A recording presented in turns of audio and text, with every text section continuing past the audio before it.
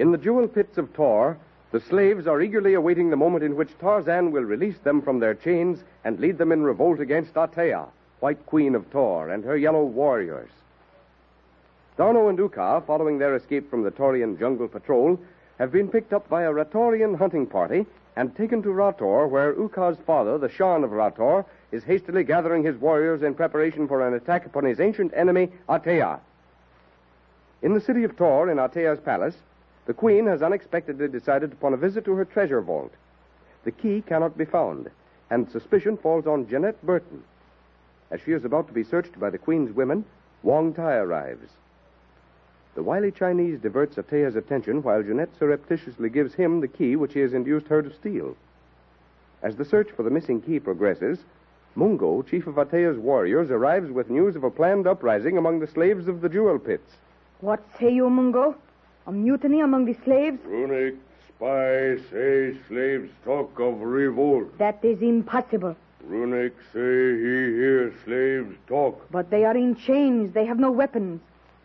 How did Runic learn of this? He hear Kai Luke, a Ratorian, talking with slave during night. So, and where is Runic? Mungo send him back to jewel pits to watch.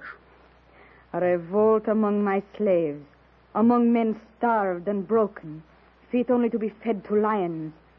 What say you of this, Wong Tai? It were better to reserve an opinion until the matter has been more closely investigated, Majesty. Then we will investigate. We will find the source of this conspiracy and remove it. Mungo, we visit the jewel pits at once. See to it.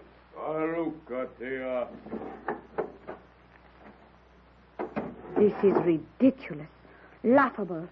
A revolt among men who are beaten dogs. To counteract the plot, if plot there be heaven-born, should not be difficult, with the assistance of our worthy ancestors. But were it not better to send for the Ratorian Kailuk and question him here in private? No, we shall go to the pits. This Ratorian dog will tell us what he knows in sight and hearing of all the slaves. May this one inquire if the All-Wise has ever had to deal with trouble of this nature heretofore? Never. During my reign, no slave has ever dared even lift his voice against me. It is unheard of. Perhaps there was a precedent during the reign of one of your illustrious ancestors. If so, the ancient writings of our priests make no mention of it.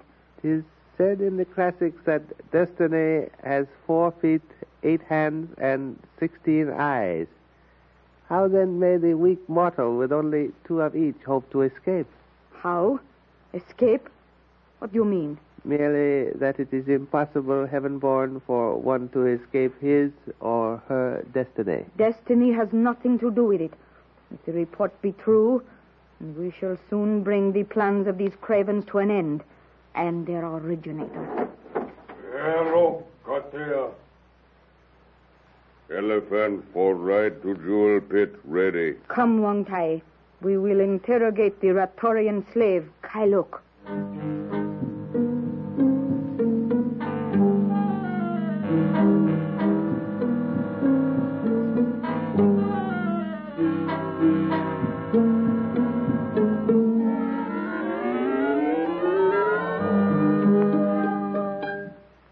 Meanwhile, the distant city of Rator is filled with an atmosphere of eager, feverish excitement. With the continual arrival of small and large bands of elephant-mounted armed Ratorians from outlying districts, the constantly growing camp beyond the city's walls hums like a hive of angry bees. In the council chamber of the Shan's palace, the huge yellow-skinned Ratorian leader, surrounded by his chiefs, Uka and Darno, lays his plans of attack before the council. Silence, my chieftains. Silence. You, Timur, with 3 towers of foot warriors will attack the south gate. It will be a sham attack to draw the Taurians from the north gate and wall, which we will take with scaling ladders. This idea of war against the Taurians, who are far superior to us in numbers, O Shan, is ill-advised. You, Timur, lift a dissenting voice against commands of your Shan? I, chief of Ratota, advise against risking the lives of our warriors for the sake of white strangers, O Shan. I had not thought that Timur, High Chief of Rator, would raise the one negative voice among my chiefs against an attack upon our ancient enemies. It is not the attack upon our enemies or the commands of my Shan that I dispute. What then, Timur? I question the reason for such an attack, O Shan. These white men have twice saved the life of Uka, your Bashan, whose word of assistance has been given. And the word of a Ratorian, O Timur, be he Bashan or simple warrior, is not lightly given and never broken. Timur need not be taught the code of honor of the Ratorian. The question is withdrawn. To continue, then, with our plans, have the towers of foot warriors been ordered to march, Timur? The order has not yet been given. Then give it at once. They must arrive before the walls of Tor on the day before the feast of Pantu, 2 days hence. And the elephant towers, my father? We ride at their head at sunset this day, my son. Go, Timur. See that my orders are obeyed. The towers of foot warriors will march within the hour. I obey, O Shan. Ordano, Uka has informed me that you are a chief of fighting men in your country. So c'est vrai, Monsieur le Shan. I am an officer in the Navy of France, and as such, I am at your service. Taruk, then bear this message to the chief of elephant men. All elephant towers will be prepared to move forward at the hour of sunset. Go to your men.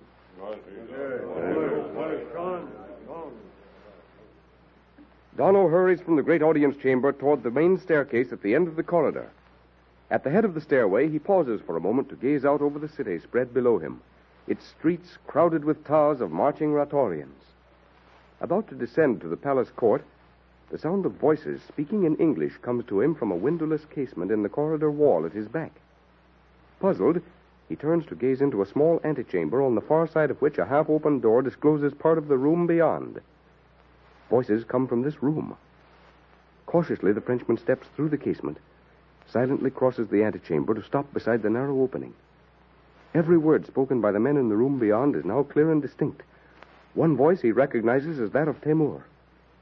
And your knowledge of the tongue of the Anglos permits us to speak more freely, my Poltar. Which means there is less danger of our being overheard or understood by walls which are said to have ears. Exactly. Then you will do as I say. I do not like it. Yet if I were to refuse... If you refuse, it is likely that our Shan will learn just how the capture of his son Uka by the Torians was made possible 3 manuks ago. The doom of Poltar would be sealed. Had I but known then that the signal you ordered me to flash from the Tower of Antuk would result in the capture of Uka and his hunting party. The signal was for our own patrol, Poltar. How were we to know that the Torians would intercept it? How indeed, Timur? Come, my friend. Be sensible. Do as I say, and the error of yours will remain forever buried in the past. Or at least until you find another duty for me to perform. Well, so be it. I am committed. Good, Poltar. You are truly wise. Now, repeat my instructions. I ride to Tor without delay.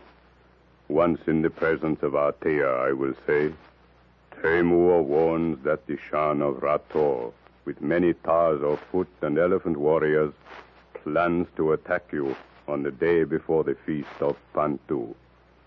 At the sound of voices, Darno turns quickly toward the casement through which he had entered, only to find escape blocked by a group of Ratorians outside on the landing near the opening. He leaps across the room toward the corridor door. It opens abruptly to admit a giant yellow warrior. Simultaneously, the door of the inner room swings open wide, and in the opening stand Poltar and Timur. Meanwhile, in the jewel pits of Tor, Atea, accompanied by Wong, Mungo, and a troop of mounted guards, glares angrily out over the heads of hundreds of silently watching pit slaves from her place in the howdah of the royal elephant. Beside her sits the suave, inscrutable Chinese, Wong Tai. On the ground beside the elephant stands Mungo with Runik, the spy. And those are the dogs who conspire against me. Now, Runik, Ukola Lauratore, Kailuk. At the harsh command, Runik turns, lifting his arm, points a yellow finger at Kailuk, who stands silently with folded arms beside Tarzan and O'Rourke. Loose him from the chain, Mungo, and bring him here. May this one speak, heaven-born? Wait, Mungo. What is it, Wang Tai? Your illustrious majesty will note that the Ratorian is companion slave to Tarzan and O'Rourke. Well, what then? Might that fact not indicate that these two may also know something of this plot, if plot there be? We will soon know. Mungo, loose Tarzan of the Apes, and the red-haired one also. Bring them here with the Ratorian. If majesty permits, this one will descend from the howdah. I should like to be near these men when they are questioned. Do as you like. Here are slaves. You there. How are you called? I am Kailuk of Rator. Kailuk of Rator. Word has been brought to me of a conspiracy amongst the slaves of the jewel pits. What do you know of it? A conspiracy, Your Majesty? Holy St. Patrick, Tarzan, the cat's out of the bag. Quiet. Listen. Well, slaves, speak. What do you know of it? I do not understand, Majesty. A conspiracy against whom? You understand well enough, Kailuk of Rator. This conspiracy among the slaves.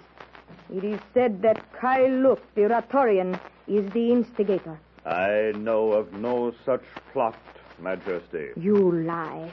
Mungo, chain him to that stake. Call 2 guards with lashes. Atea knows well, Kailuk of Rator, how to loosen the tongue of men who will not speak. It is possible, Heaven-born, that one of those others, Tarzan or O'Rourke, may know something of this. Wang, ye filthy heathen, here at the bottom of this, if I tail order them to take the chains off me hands and face... Silence, Terence O'Rourke. Do you know anything of such a conspiracy? Me? Heathen? And how would I? I can't even understand the language. We waste time, Wang Tai. Mungo, is the Ratorian bound fast? Aruk, he is prepared. Then let the guards use their lashes until he speaks. Faster! Oh. Faster!